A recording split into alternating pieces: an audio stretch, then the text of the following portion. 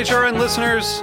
As we celebrate our 15th year, we are deepening our commitment to giving voice to the next generation of food systems storytellers, and we need your help. Our internship and fellowship programs help activate new possibilities for underrepresented and underestimated young people through experiential journalism, audio engineering, and production training.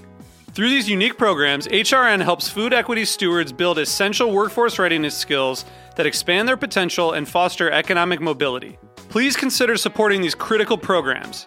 And with a minimum donation, you can be entered to win a dinner for two at an amazing restaurant in one of 8 cities and tickets to a concert at a great venue in one of those cities.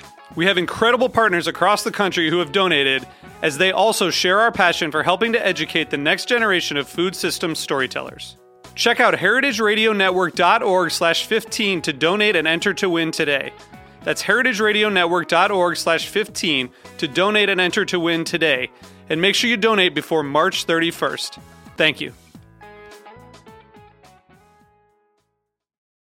You're listening to Heritage Radio Network. Since 2009, HRN podcasts have been exploring the wide world of food, beverage, and agriculture. Learn more at heritageradionetwork.org. This episode is brought to you by 818 Tequila. Delicious and smooth tequila made in harmony with the earth. 818 Tequila, imported by 818 Spirits, Manhasset, New York. 40% alcohol by volume. Drink responsibly. This episode is brought to you by Wisconsin Cheese. We've been making cheese in Wisconsin since before we were even a state, which may be one reason why we win so many awards for it. It's what happens when a whole state dreams in cheese. Find your next favorite cheese at wisconsincheese.com. We talk about food, we talk about music, with musical dudes. Finger on the pulse, snacky tunes. Hello and welcome to Snacky Tunes. I am one half your host, Darren Bresnitz. We would like to take a moment to dedicate this episode to all of the victims of gun violence over the last few weeks. It's been hard for us to wrap our minds around it, from Uvalde to Buffalo to Orange County and even more. It's absolutely devastating. There are a lot of resources out there. Call your senators, call your congressmen, make some noise. And if you need to take a break, remember, you can always turn off social media and just take some time for yourself. We are excited to welcome Kaoru Mitsui of Shichimi magazine to Snacky Tunes. We chatted with her while she was in New York via Japan about her work as a food coordinator in Japan, starting career as a caterer, and then falling into a very specialized, very beautiful cross intersection of food and photography and writing. She has a new magazine out, Shichimi magazine, that's limited edition. Find it where you can, and I guarantee you, you'll be happy that you have it on your shelves at home. And then we dig into the archives and have a fun, really energetic performance from Hooch, one of our more uplifting performances, which we thought would be something that everyone could enjoy today. So please sit back, relax, and enjoy Snacky Tunes here on heritageradionetwork.org.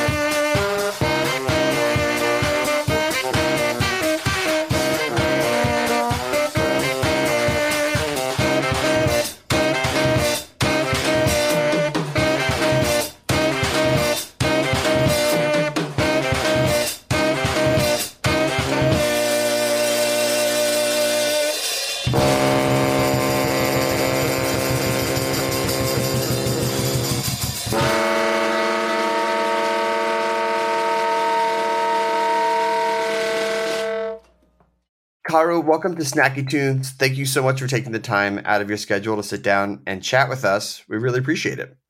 Thank you so much for having me. I'm very excited to be on your show. You have done an absolute beautiful job of mixing food and art and using ingredients as materials like paint or sculpture through these pieces of food in your work. Mm-hmm. How do you seamlessly blend these two worlds? Where do you see them overlap? I think it is the way I look at the ingredients and the food. I've always loved cooking, of course, but I've seen a lot of different characters while I look at the ingredients or when I cook. And during the process of it is the most of the time I realize very interesting details or unique characters in the ingredients themselves. So I think I'm very much inspired by those realizations I get. Yeah. It's very inspiring and it's a lot of fun, but it's also not just fun because I really feel that you have an understanding of food and the ingredients you're working with. And I know that at the start of your career, you were a caterer. How did you get involved with that type of work? What drew you into the world of cooking? So I was first working as a office lady. We call that in Japan, where you work for a corporate company, and that was not my desired job. But I ended up there, and I suddenly got this very serious sickness, which I had to be treated for about half a year in the hospital. Yes, thank you. I wasn't able to get out of the hospital at all. So it was a very heavy treatment. And when the food there in the hospital was very, disappointing, kind of, gets you feel more worse mentally, and the thing that I live in Japan and I'm a Japanese, but so the hospital was in Japan, and the thing that kept me energized was these photographs that I took at the Union Square Farmers Market years before that, and I always put those pictures beside the wall and would look at them and get very energized. And so after I was out of the hospital, the treatment was over. I started cooking at home because that was the only thing I could do. Um, I wasn't able to go around outside that much. So I started cooking, and then I started posting those photographs on Facebook back then. It was cooking for all my friends that came to visit me, and it was pretty unique photographs. Even when I look back at it right now, and this editor of my brother's friend, she kind of knew me, not directly that much, but then one day found those photographs on Facebook and just told me to come work with her on this food styling job. So that was the very beginning. And then when I started that, I don't know why, but a lot of other people around surrounding the food industry contacted me through Facebook, and they were, design apparel companies that wanted me to cater for them because I had this a bit of unique world that I put on Facebook. So using food, so that's how everything started at once. Like, yeah, and I took every job I can and kind of lied that I can do everything. Sure. Yeah. Get your foot in the door. Yeah, because I had no connection to the food world. I only loved eating and cooking for myself. So, it was like take every job I can, and just pretend until you look very professional. Or, yeah. But, you seem to have some sort of knack for it because you eventually became a private chef. And Yes. it's one thing to work as a caterer and just to put out a bunch of food. And I don't want to say be faceless, but, you're not really having that direct of relationship with your client. Yes. When you're a private chef, it's sometimes you and a family or you and a few other people. Yeah. How did you build your skills, and eventually how did you get into the world of private chefing? So as I started my career that way and proceeded to do all the jobs, there were a variety of jobs. I was doing food styling, sometimes food directing, then catering, and also recipe developing, and all this stuff for TV, sometimes commercials. And then I realized one day when I was catering for 100 people by myself because I didn't have an assistant, and I was still cooking at my parents' house. And then I had another kitchen that was approved, of course, but then I realized it was too much for me and I wasn't appreciated that much. I just delivered food, and then everyone on set is always very tired and they just come to feed their appetite. And I didn't feel, as you said, that much connection to them.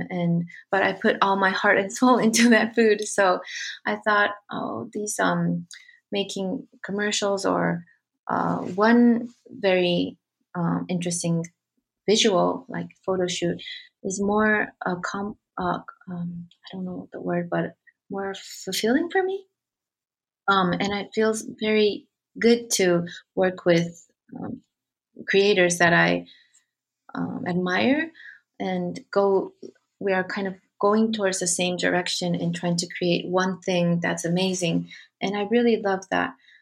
So I kind of shifted that way, and I'm kind of making this story long, but so I stopped catering at that point. But by then I had few clients that really loved my flavor or the taste of my food. And so they still wanted me to cook for them. So I said, if I feel like I'm directly connected with them and I can see their faces while they eat in some way, or get a feedback directly from them when I cook, that would be amazing. So this celebrity, they're a celebrity couple in Japan. They just asked me to cook at their home at their birthday party one time, and that was already 6 years ago or something. And since then, they've always called me to cook for their Christmas party every year. Since Corona, they had to stop because, yeah, of course. So, but yeah, last October for Halloween, it was, I went catering after a while, after Corona, that was the first time I went to their place again to cook. Sometimes all you need is that one client and that one dinner, and it changes your life forever. Yeah, I feel very grateful for, they're very good people, and I feel very happy when I cook for them. And they have a lot of people come to eat my food, and she would always explain that it's made by me, and she really appreciates the food. So I feel very happy. Yeah. During this time, were you still doing photography on the side? Mm-hmm. Were you keeping up with your other passion? Yes. At what point did you start to see the merging of the world? Because now it's easy to see, and know that you've been printed and it's in magazines, and you're like, oh, this makes total sense. Mm-hmm. But it's another thing especially with your series, Food on a Photograph. Yes. How did that idea come to be, and what was that moment of inspiration like? I feel like it has always been the same for me, especially in Japan.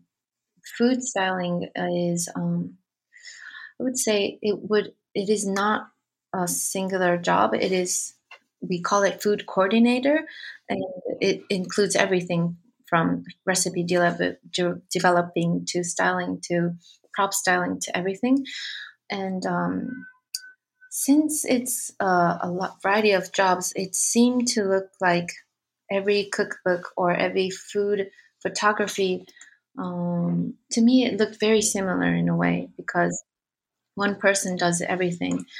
And most of the time, clients want the same thing, delicious looking food, and people go towards that direction. But since I didn't have any mentors in Japan, I always felt like I wanted to do something very different from what everyone was doing. And I was always struggling to find what that was. And back then, when I first came up with the idea of Food on a Photograph, was exactly the time. It was almost 3 years when I started food styling. And one day I had this avocado toast in my hand, and I wanted to take a photograph of it, but I didn't feel like I wanted to just take a photo of it. And then I thought, I love Audrey Hepburn. I have her photo book, and why not, express her beauty with food? And I don't know, it was kind of crazy idea, but I just started putting food directly on that photo book that I destroyed, I think, by doing that every page, because it got wrinkled and it got soaked and everything. But I didn't even have the idea to print it out back then. I just really directly put it on the book. But right. I thought it was very fun, and it was in a way to kind of release all my stress with the work that I was doing. Like, I wanted to be more creative, kind of feeling. Yeah, that was the beginning of it. Yeah. Well, let's take a quick musical break, because I want to get into the release of your zine and how you brought all of your skills together, and eventually the birth and the creation of Shichimi magazine. Thank you. We have a song from the archives, and then we'll be right back here on Snacky Tunes on hrn.org.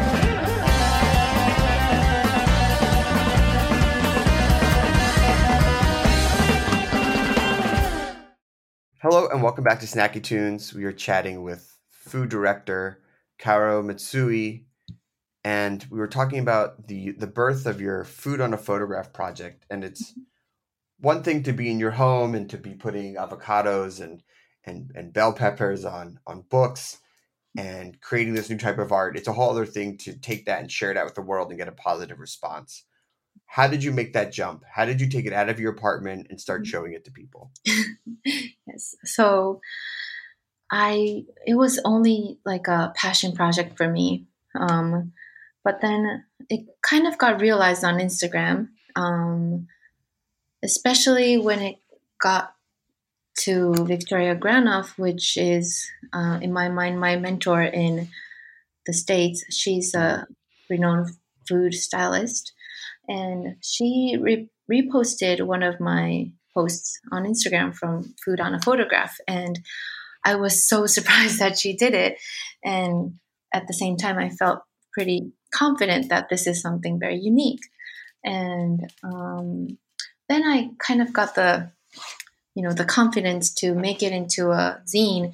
And why not just bring it to New York, where the food scene is very interesting all the time. And so I think I really immediately put it together into a zine. And I was going to kind of give it out for free to everyone in New York. Sure. But then this bookstore, Kitchen Art and Letters, Legendary. I brought it to them. So when I brought it to them, Knock, the owner back then, he passed away recently, but he told me, this is such a unique book that you've made and that you should sell it, because something for free isn't actually going to be respected that much, but this work is very should be respected. So that was another shocking thing for me to have a feedback like that. And yeah, that's that brought me to so many other projects, because it sold out. Yeah, it was a big success. It was a huge success that this magazine in Japan, Anna Magazine, they wanted to have a whole feature of new works of mine with collaboration with the model called Pojo in New York. So Anna Magazine gave us about 12 pages for us to do the whole feature of food on a magazine. Pojo is a model that is based in New York, and she has a content called Models That Eat. And she found one of my zines in McNally Jackson, and she contacted me and said we should do something together. And so I came back to New York and shot 8 with all her model friends, and she shot with her film camera, and she sent all those pictures to me in Japan, and I printed them out and put food on them, and we had a pretty big exhibit back in Japan. Yeah. So much of what you've been talking about has a physical nature to it. Yeah. Printing things out, zine, ingredients. When so much of the world has shifted to digital, what keeps drawing you back to this physical touch? I think it's very important to have physical connection to things, especially in this day and age, because as you said, everything is digital and goes away so quickly that I really think it is important to realize what you own and physically own, or you cherish, or you treasure, is because what you own is what you are. And also having a physical connection to people and things makes you very rich, life-wise, as a person. So when I make things, I feel like it should be something that people would want to hold on to, and not just, look at it and put it somewhere, or throw it away, or, you might sell it right after you bought it. because I feel bad when I do that, and I don't like to do that. And whatever I buy or I own, I really want to keep it for a long time. Yeah. Yes. So you have the zine, you have this really successful show in Japan. When did you start thinking about what your next big project would be, and how much of it, you talk about this role of the food coordinator, Mm-hmm. but it seems like that role of writing and photography and shopping and art directing and everything coming together Mm-hmm. was leading you to what would eventually be Shichimi magazine. Mm-hmm. When did you start thinking that you wanted to put out your own much larger magazine instead of another zine, despite its success? Yes. It was so for me, I've always wanted to have my own cookbook published, but this idea I always had was that I wanted it to be something in a mix of cookbook and an art book, and maybe have fashion essence to it, as like the food on a photograph. All these genres mixed together because I don't see those kind of magazines in Japan. And so I always was waiting for the right timing to make this kind of book. And there was a timing where I had the uh, opportunity to pitch for this book company in Japan, but the vision that I had was too unique for them that, it is pretty risky to, publish this kind of book. So, but I wanted it to be in the best quality as possible. So I thought, okay, I should just do it by myself. And of course, not only me, but by the help of all these artists. But, sorry, what was the question? I forgot. Oh, no, just I think it's just the journey here, just to say you carved your own path and you Yes. didn't see anything and you Oh, didn't have yes. a Yes. mentor or anyone saying like you can and can't do this, and you've created this beautiful original type of magazine, Mhm. which had you taken a more traditional path, Yeah. you probably wouldn't have wound up with. Yes. And also, it was very important for me, even though this book, Shichimi Magazine, a publication, it looks like a book, but I call it a magazine because of several reasons. But mainly it was because I wanted it to be something to connect with people. A book is very good, but it's also like one project is done, then it's kind of over. But for me, this magazine, I will want, this time it's all created by Japanese artists, art directors, photographers, costume designers, all these very creative and upcoming and already successful photographers and everybody. But next time I might be working with people in a different country, that kind of ongoing project that people would be connected with and kind of create like a nice platform is what I wanted to do. So by doing only one book I felt like that wouldn't be able to make that kind of platform. So yes. I love the idea of doing a book and calling it a magazine and saying there's more to Yes. come, that it's a series. Yes. And you've also shown your love of texture Mhm. and your love of physical touch in the actual production of it. Yes. With the book, it's something beautiful to hold in your hands. Yes. So this magazine is all separated. Each paper is a separate print, and so in a way you can customize all the pages in your desired way. Like if you want the recipe part to come on front, or you want to put it in the kitchen, you can pull out those papers and put it in your kitchen, or you can take out the beautiful photography and frame it and put it on your wall and enjoy it. The thing is that you can have a physical interaction with the book, and also it is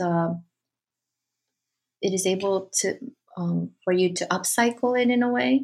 But not only having it as a book in your shelf, but you can always take out and look at one page, and sometimes maybe you want to just pin it on the wall and stare at that ingredient photograph.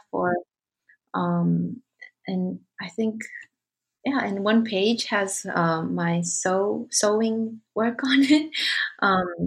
Yeah, this is a limited edition of 500, and each copy be sewed. So you'll definitely feel the physical connection there too. Oh, that's amazing. Yeah. That's amazing. Now, speaking of ingredients, I was reading some of your articles and read that you have a huge love for corn. Yeah. Which, this time of year in America, corn is where it's at. If I see corn or tomato on a dish during this time of year, I'm ordering it.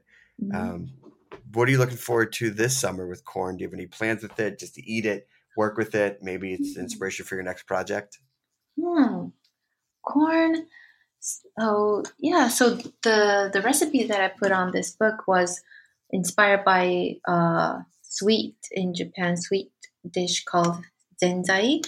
And zenzai has the base of it is a sweet red bean paste that's kind of what's it called, like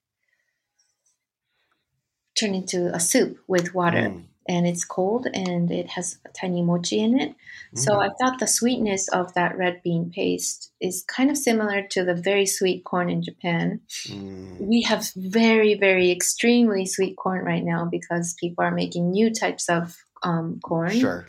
And so the sweet corns, maybe I want to use it raw this time because in Japan it's not that common to use corn raw. So people always cook them, boil them mostly. But this time I would maybe make a Japanese version of that Mexican corn salad. Salsa maybe? Oh, yes. Like an elote salad. Yeah, use some Japanese herbs like shiso and miyoga is one of my also favorite herbs during the summer. So, yeah. I love it. Well, Kaoru, thank you so much for making the time to chat with us. Congratulations on the release of Shichimi magazine. If people want to pick up one of the very few copies that are available, where can they go? Where can they order? Where can they get their hands on it? So the main place that you can get is Kitchen Art and Letters, and they just announced yesterday that it is going to go on sale, start selling on their website, and it sold out immediately. Amazing. So now they have a back order, and you can order there, or you can have McNally Jackson in Soho will have it. Yeah. Amazing. And also in London, yes, of course. In London, Mag Culture will have it. Yes. Incredible. Well, I will definitely take you up on a copy because I missed the pre-sale yesterday. So I appreciate it. But listen, congratulations. Thank you for creating something so beautiful and for taking time to share some of the stories behind it. We have a song from the archives and a live performance here on Snacky Tunes on heritageradionetwork.org.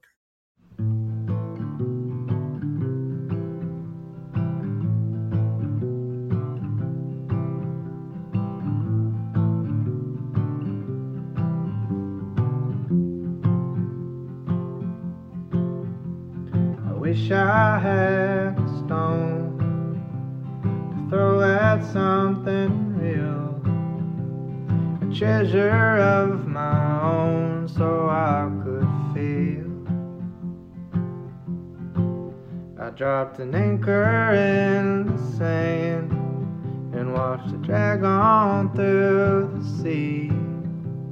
The shackles are off my hands, but I ain't free. Such a lovely shade of blue. Help me down, don't pick me up. Give me something something that I can touch. Just a way to hear I've loved you all along. The summer came in fast, but it hasn't learned to last. It came to town just to turn you brown, then it passed. And now I'm freezing in my car as I'm driving under the stars. I've been thinking of you like I tend to do in the dark. I guess I never learned to choose. Help me down, don't pick me up. Give me something that I can touch. Just a way to hear I've loved you all along. Help me down, don't pick me up. Give my hands a bit of luck. Just a way to hear I love you while you're gone.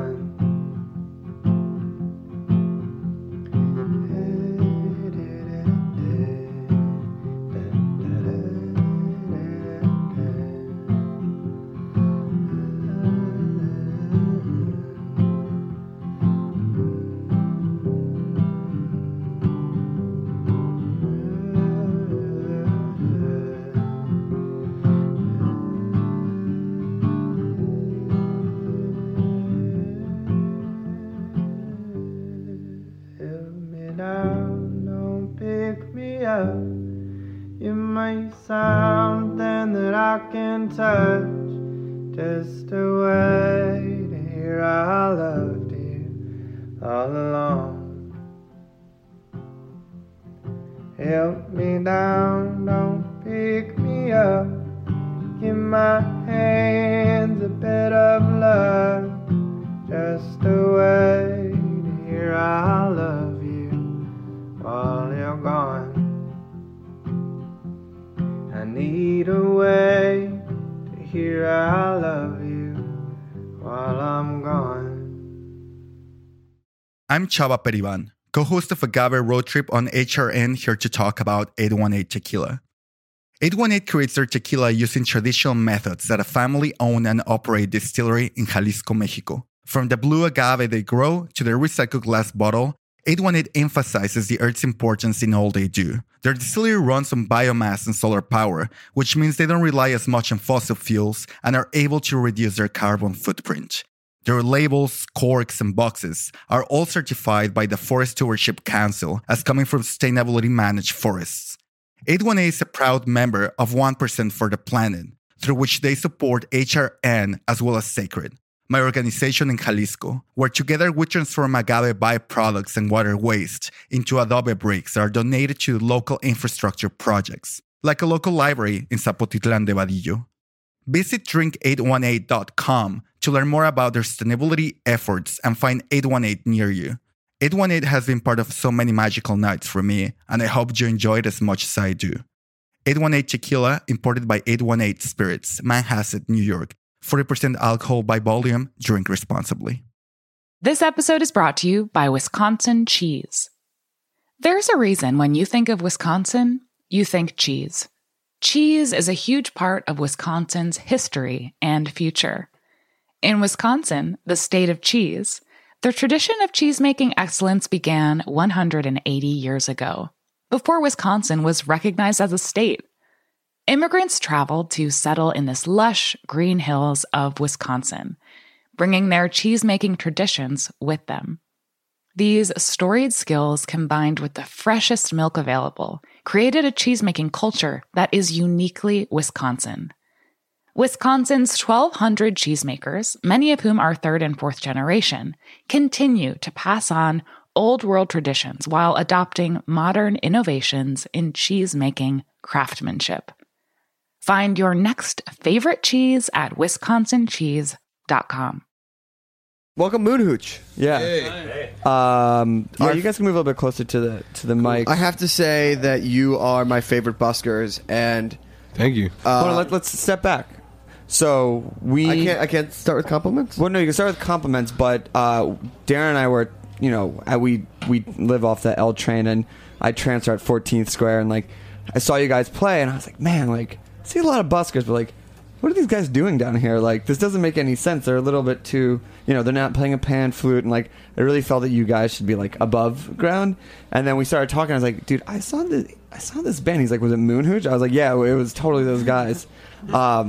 So eventually we were like, we got to just get these guys on the show. And then I saw you play like a few weeks ago on a Friday night. I was coming back from dinner, and it was a literal just dance party at 14th Square. People were just skipping their trains just to dance. First off, how often does that happen? Every weekend if we play there. But we don't play every weekend, so right. It's kind of irregular. Yeah, recently we've been playing at Union, actually Washington Square Park, under the arch. Who do I have to go beat up if they like move you away from my train stop? Well, it did happen already. The police has been cracking down all the buskers at 14th Street Union Square. Yeah, they're trying to stop. Yeah, so lately every time we played there, we were stopped by the police. So let's step back. How do you become a busker in New York? And like, is it official? Is it a schedule? Well, the way we do it is very unofficial. We just set up wherever and play. It's totally illegal. Oh, really? Yeah. Yeah. I mean, there is like a program called Music Under New York, and that gives you like a permit to play, but you can't play on the subways, on the platforms. You can only play in the mezzanines. Okay. But the problem with this is the judges of the program are musicians themselves, subway musicians themselves, so they give themselves the permit. And we applied for it. We didn't get one. We didn't get a permit. So is there a code? Because I feel that I saw you guys play there on like somewhat regular basis. Like, is there a code like, hey man, we were here first, or it's like, the other buskers? Yeah, it's first come first serve, really. Well, it was really hard for us to like get accepted by the other buskers because some of them do this for like 10 years, right? And like, I mean, there was definitely a couple of occasions where we almost got in fist fights. Yeah. Really, James. We'll leave that story for off air.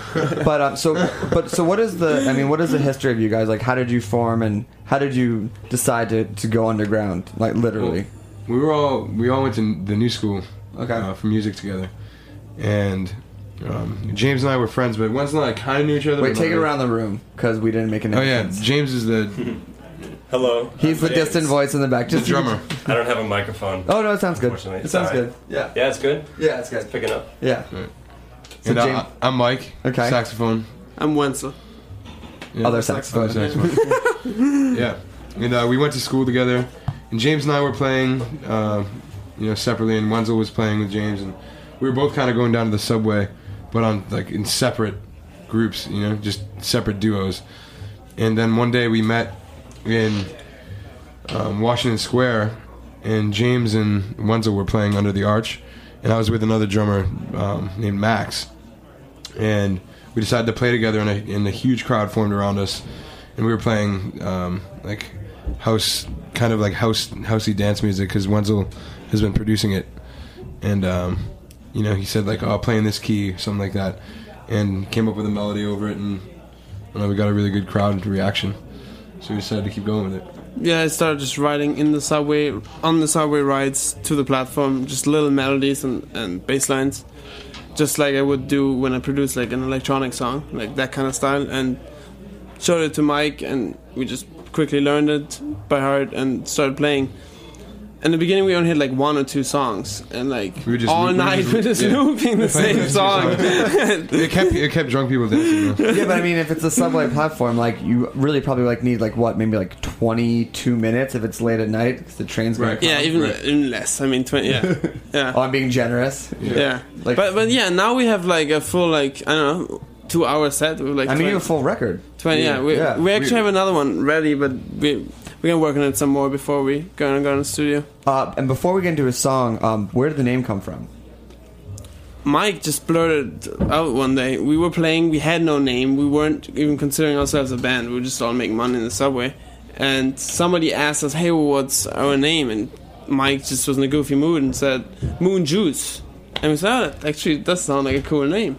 And then we looked it up, and there were 8 bands called Moon Juice. Of course. And then, obviously. Then we went through the thesaurus, and we found a replacement for Juice. I mean, it is. And then Hooch, and then it made sense. Like, oh, it's like moonshine. Or, Yeah. No, it's good. Let's get into a song. Yeah. All right. Do a song. Let's rip. Which one are you guys gonna play first? Number 7, this one's called. Or Take the L Train. Yeah. Okay. Yeah. Okay. Nice. I get the reference. Live on Snacky Tunes, Moon Hooch. It's about to get loud.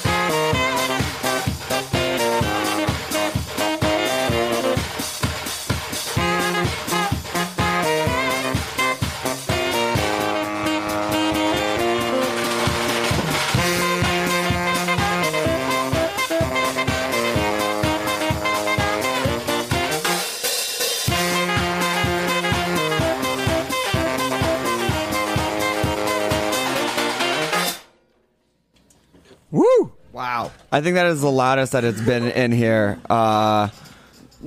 No? Immaculates. Oh, Immaculates. Yeah, I guess they had amps. But all right, second loudest. So dancey. Yeah, so dancey. I mean, so how much does your electronic house music background come to influence in writing your songs now?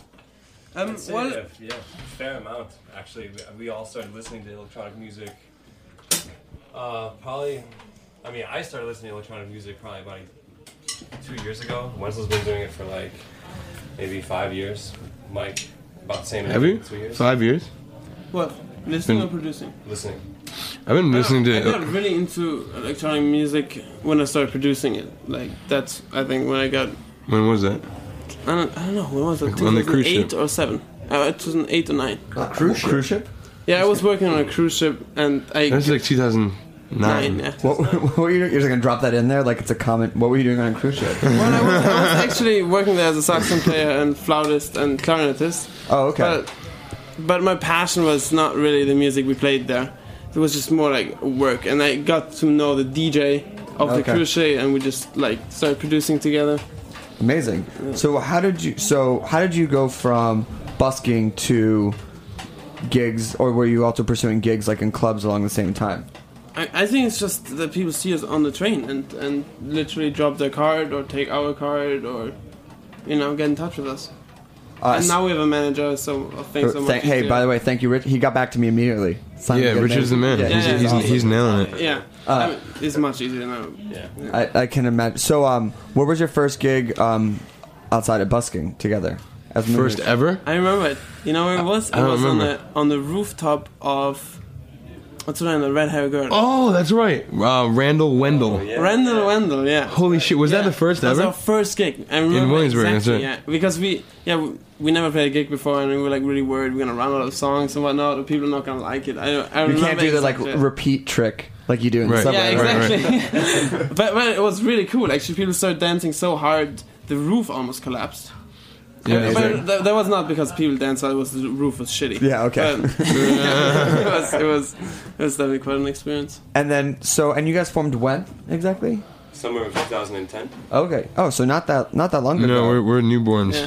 That's amazing. Not So, even 2 years. Yeah. so like, just to go back to the subway because it's such an interesting thing. We don't get to talk to too many buskers. Like, what was it like that you had to do to get accepted by the other buskers? And like, what were some of the trappings? They used to come at us like we play, and like a bucket drummer came, sat up next to us, and started playing a different tempo.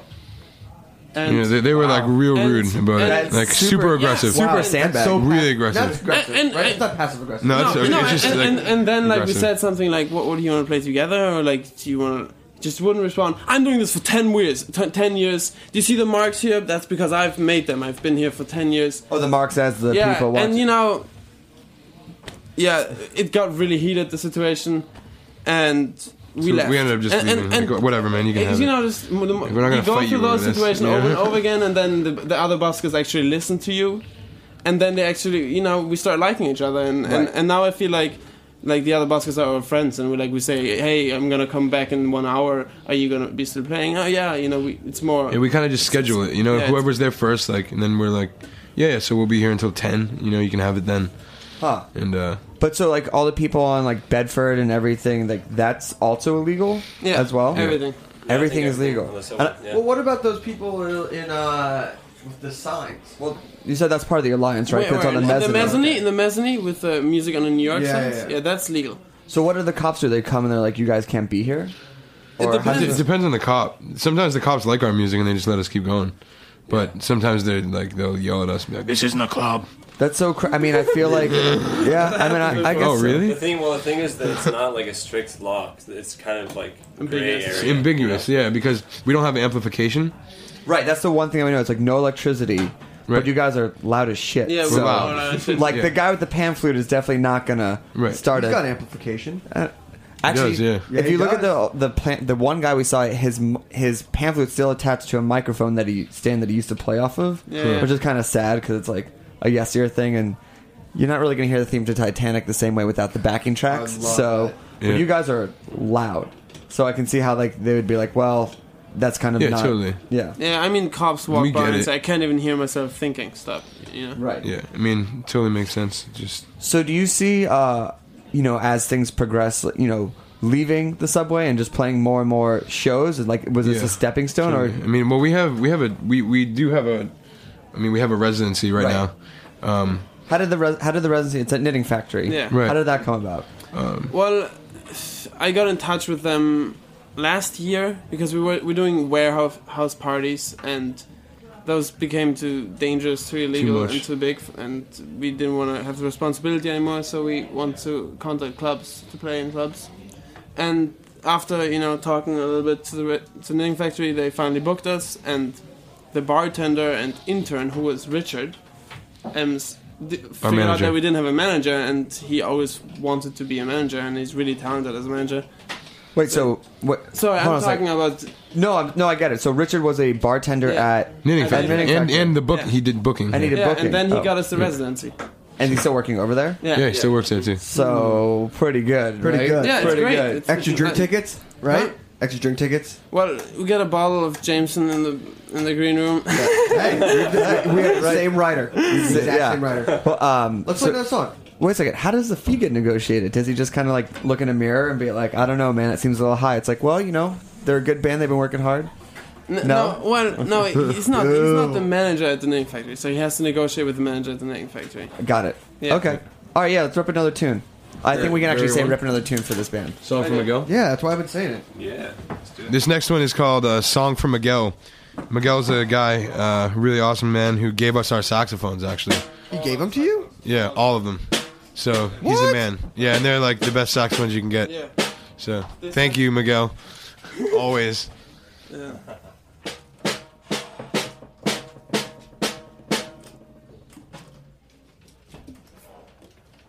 Ready?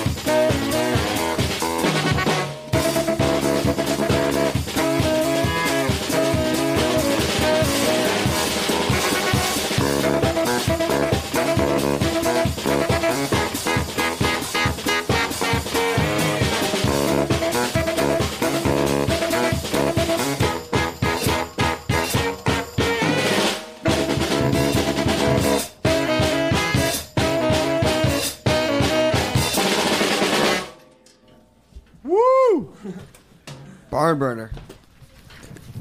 They getting pissed off out there? I think they're getting a little. I think it's a little loud. It's fine. I think we'll maybe just keep it at those 2 songs, and we'll just kind of take it out. Cool. Wait, can you go back to that story about getting the saxophones? Yeah.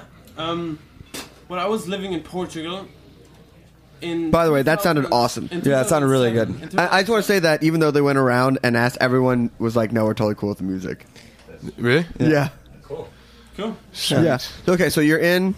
I was living in Portugal in 2007, and I literally received a phone call from somebody I didn't know, and he asked me, "Give me your address," and I said, "Why?" And he's like, "I'm in a divine mission, and you're the chosen." And like, I gave him my address, and a week later, this fucking crazy saxophone arrived. It's a Con. It's 60 years old. It's like a really rare saxophone that all the like famous saxophone players played on. And then I came to New York, and I actually got to meet the guy that gave me the saxophone. Wait, how did he hear about you though? I played at a jazz festival in Portugal, and a friend of his saw me and told him about me. And then I got to meet Miguel finally in New York, and he's like a really cool guy. He's a saxophone player himself, who got a lot of money by doing a translation company, and he's the most generous, amazing guy. And I just mentioned, like, I just asked him, like, what kind of brand of baritone saxophone should I get? I'm like thinking about buying a cheap one, and he's like, "Oh, you want a Barry?" And I'm like, "Yeah." I have a Mark 6. Those are 12 grand. They cost 12 grand. There's this one right here. It's like the best one. He's like, "Yeah, I have it in Valencia right now. I get it to you by the end of the month." And he did. And then we played a party at his house, and he took. Well, Mike, do you want to tell that story? Yeah. So we played a party at Miguel's house on his roof, and just having a good time. And then after we played, he's like, "Hey, Mike, I just bought a Sonny Stitt's horn off eBay." Sonny Stitt is a really famous saxophone player. Yeah. Like from way back. He's like, "You want to check it out?" I said, "Yeah, obviously." So I go down, and he's like, "Why don't you play it? If you fall in love with it, you can have it." It's like, oh my god. Okay. Who is this guy? Jesus. A good man. This is the saxophone Jesus. But yeah. So we went to his room, and like a bunch of people came, and I played it, and I loved it. It was just like the best one I ever played, and gave it to me that night. It was a trip. It was pretty weird. Yeah, that was crazy. The look on your face was amazing. Mike started crying. I think. Yeah. I cried a little bit. Yeah, I would cry. I would cry too. I would have cried too. That's amazing. And it also, shaped 2/3 of the band. Yeah. And the sound, like. It's all. I mean, vintage saxophones that we could never afford. Mine went from 1941. Yeah. And it's all coming from these two. Like, you couldn't recreate this with cheaper horns. No, you could, but not the same quality. I mean, you can't. You can't. Yeah. Replace a Mark 6. You can't replace a Con. Yeah. They're all. It's amazing. So, why don't you guys tell us about, you have a show coming up in April, right? Yeah, April 13th. April 13th. Knitting Factory. Yeah. Is it just you guys, or is anybody else playing? It's just us, and it starts at 12 a.m. So. Midnight. Yeah, midnight. Oh, amazing. And then. So wait, is that the Thursday night or the Friday night? Yeah, that's the confusion. It's Friday night. Okay, you can buy tickets online at Ticketfly. I usually just try and tell people it starts at 11:59 on Friday night. Yeah, I know, 11:59. Because then, it always gets confusing. Yeah. 11:59. And then they don't Friday night. 11:59, 59 seconds. Might be a second 59 late. seconds exactly. Yeah. We take the stage, and then you guys have one record out already. Yeah. Where can you get that? You can get it on Bandcamp. Yeah. On iTunes, you can get it on Amazon. Anything that you can buy CDs on. Spotify. Anything really. Amazing. And then you said you have another record coming out. Well, it's not coming out. It's just being produced right now by us. We have about probably 23, 24 Yeah, we have songs. another 12 songs. Amazing. But what we want to do for the next album, this album is totally acoustic everything, and for the next album we want to elaborate on the sound a little bit, like we're gonna start incorporating electronic effects. And, or we've been also going to junkyards collecting metal, and we're planning on building percussion racks, and I don't know, we maybe even incorporate like some rhythmic samples of a subway train going through the tunnel in Bedford. Cut it up, make a drum set out of it. Just like we want to experiment a lot with it and surprise our fans with our next album. That's awesome. Bigger band? Yeah, well, we expanding the band. we're gonna have some guests. We're gonna have a rapper. We're gonna have a singer that we're actually working on with right now already, and we're also gonna invite 5 saxophone players for 1 song or 2. Amazing. Wow. Yeah. All right, so why don't you give the nuts and bolts of where to find you guys online, Twitter, email, bookings, all that stuff. Yeah, you can see us online. Just Facebook Moonhooch or Twitter Moonhooch, moonhooch.com or moonhooch.bandcamp.com. Just Google us. We're on YouTube. Awesome. It shouldn't be hard to find us. Yeah. Awesome. So I think we're gonna have to call it today. Yeah. This is the first time that's actually 2 of the owners are sitting out there of all the times that have come to play. We'll do one more. Is Roberto out there? We're good on one more, guys. Oh, we are good on one more? Yeah. Oh, okay. All right. Okay. Great. All right, so on the show. So thank you to everybody who was on the show today. Thank you for the fried chicken sandwiches from Smith Canteen, Seersucker. Are you going to be here next week? No, I'll actually be gone for the next few weeks. Next week, Jack, you'll be happy about this. It's a DJ set. Lemonade, our good friends Lemonade are going to come back. They're going to play a DJ set, talk about the new record they have coming out in May. And then, we'll be back with some more episodes of Snacky Tunes. And I'll be back in a few weeks. Sweet. Okay. Well, okay. You going to be okay? I guess. I'll hug you after this. All right. Okay. I didn't know you were going to be missing so many weeks. Surprise.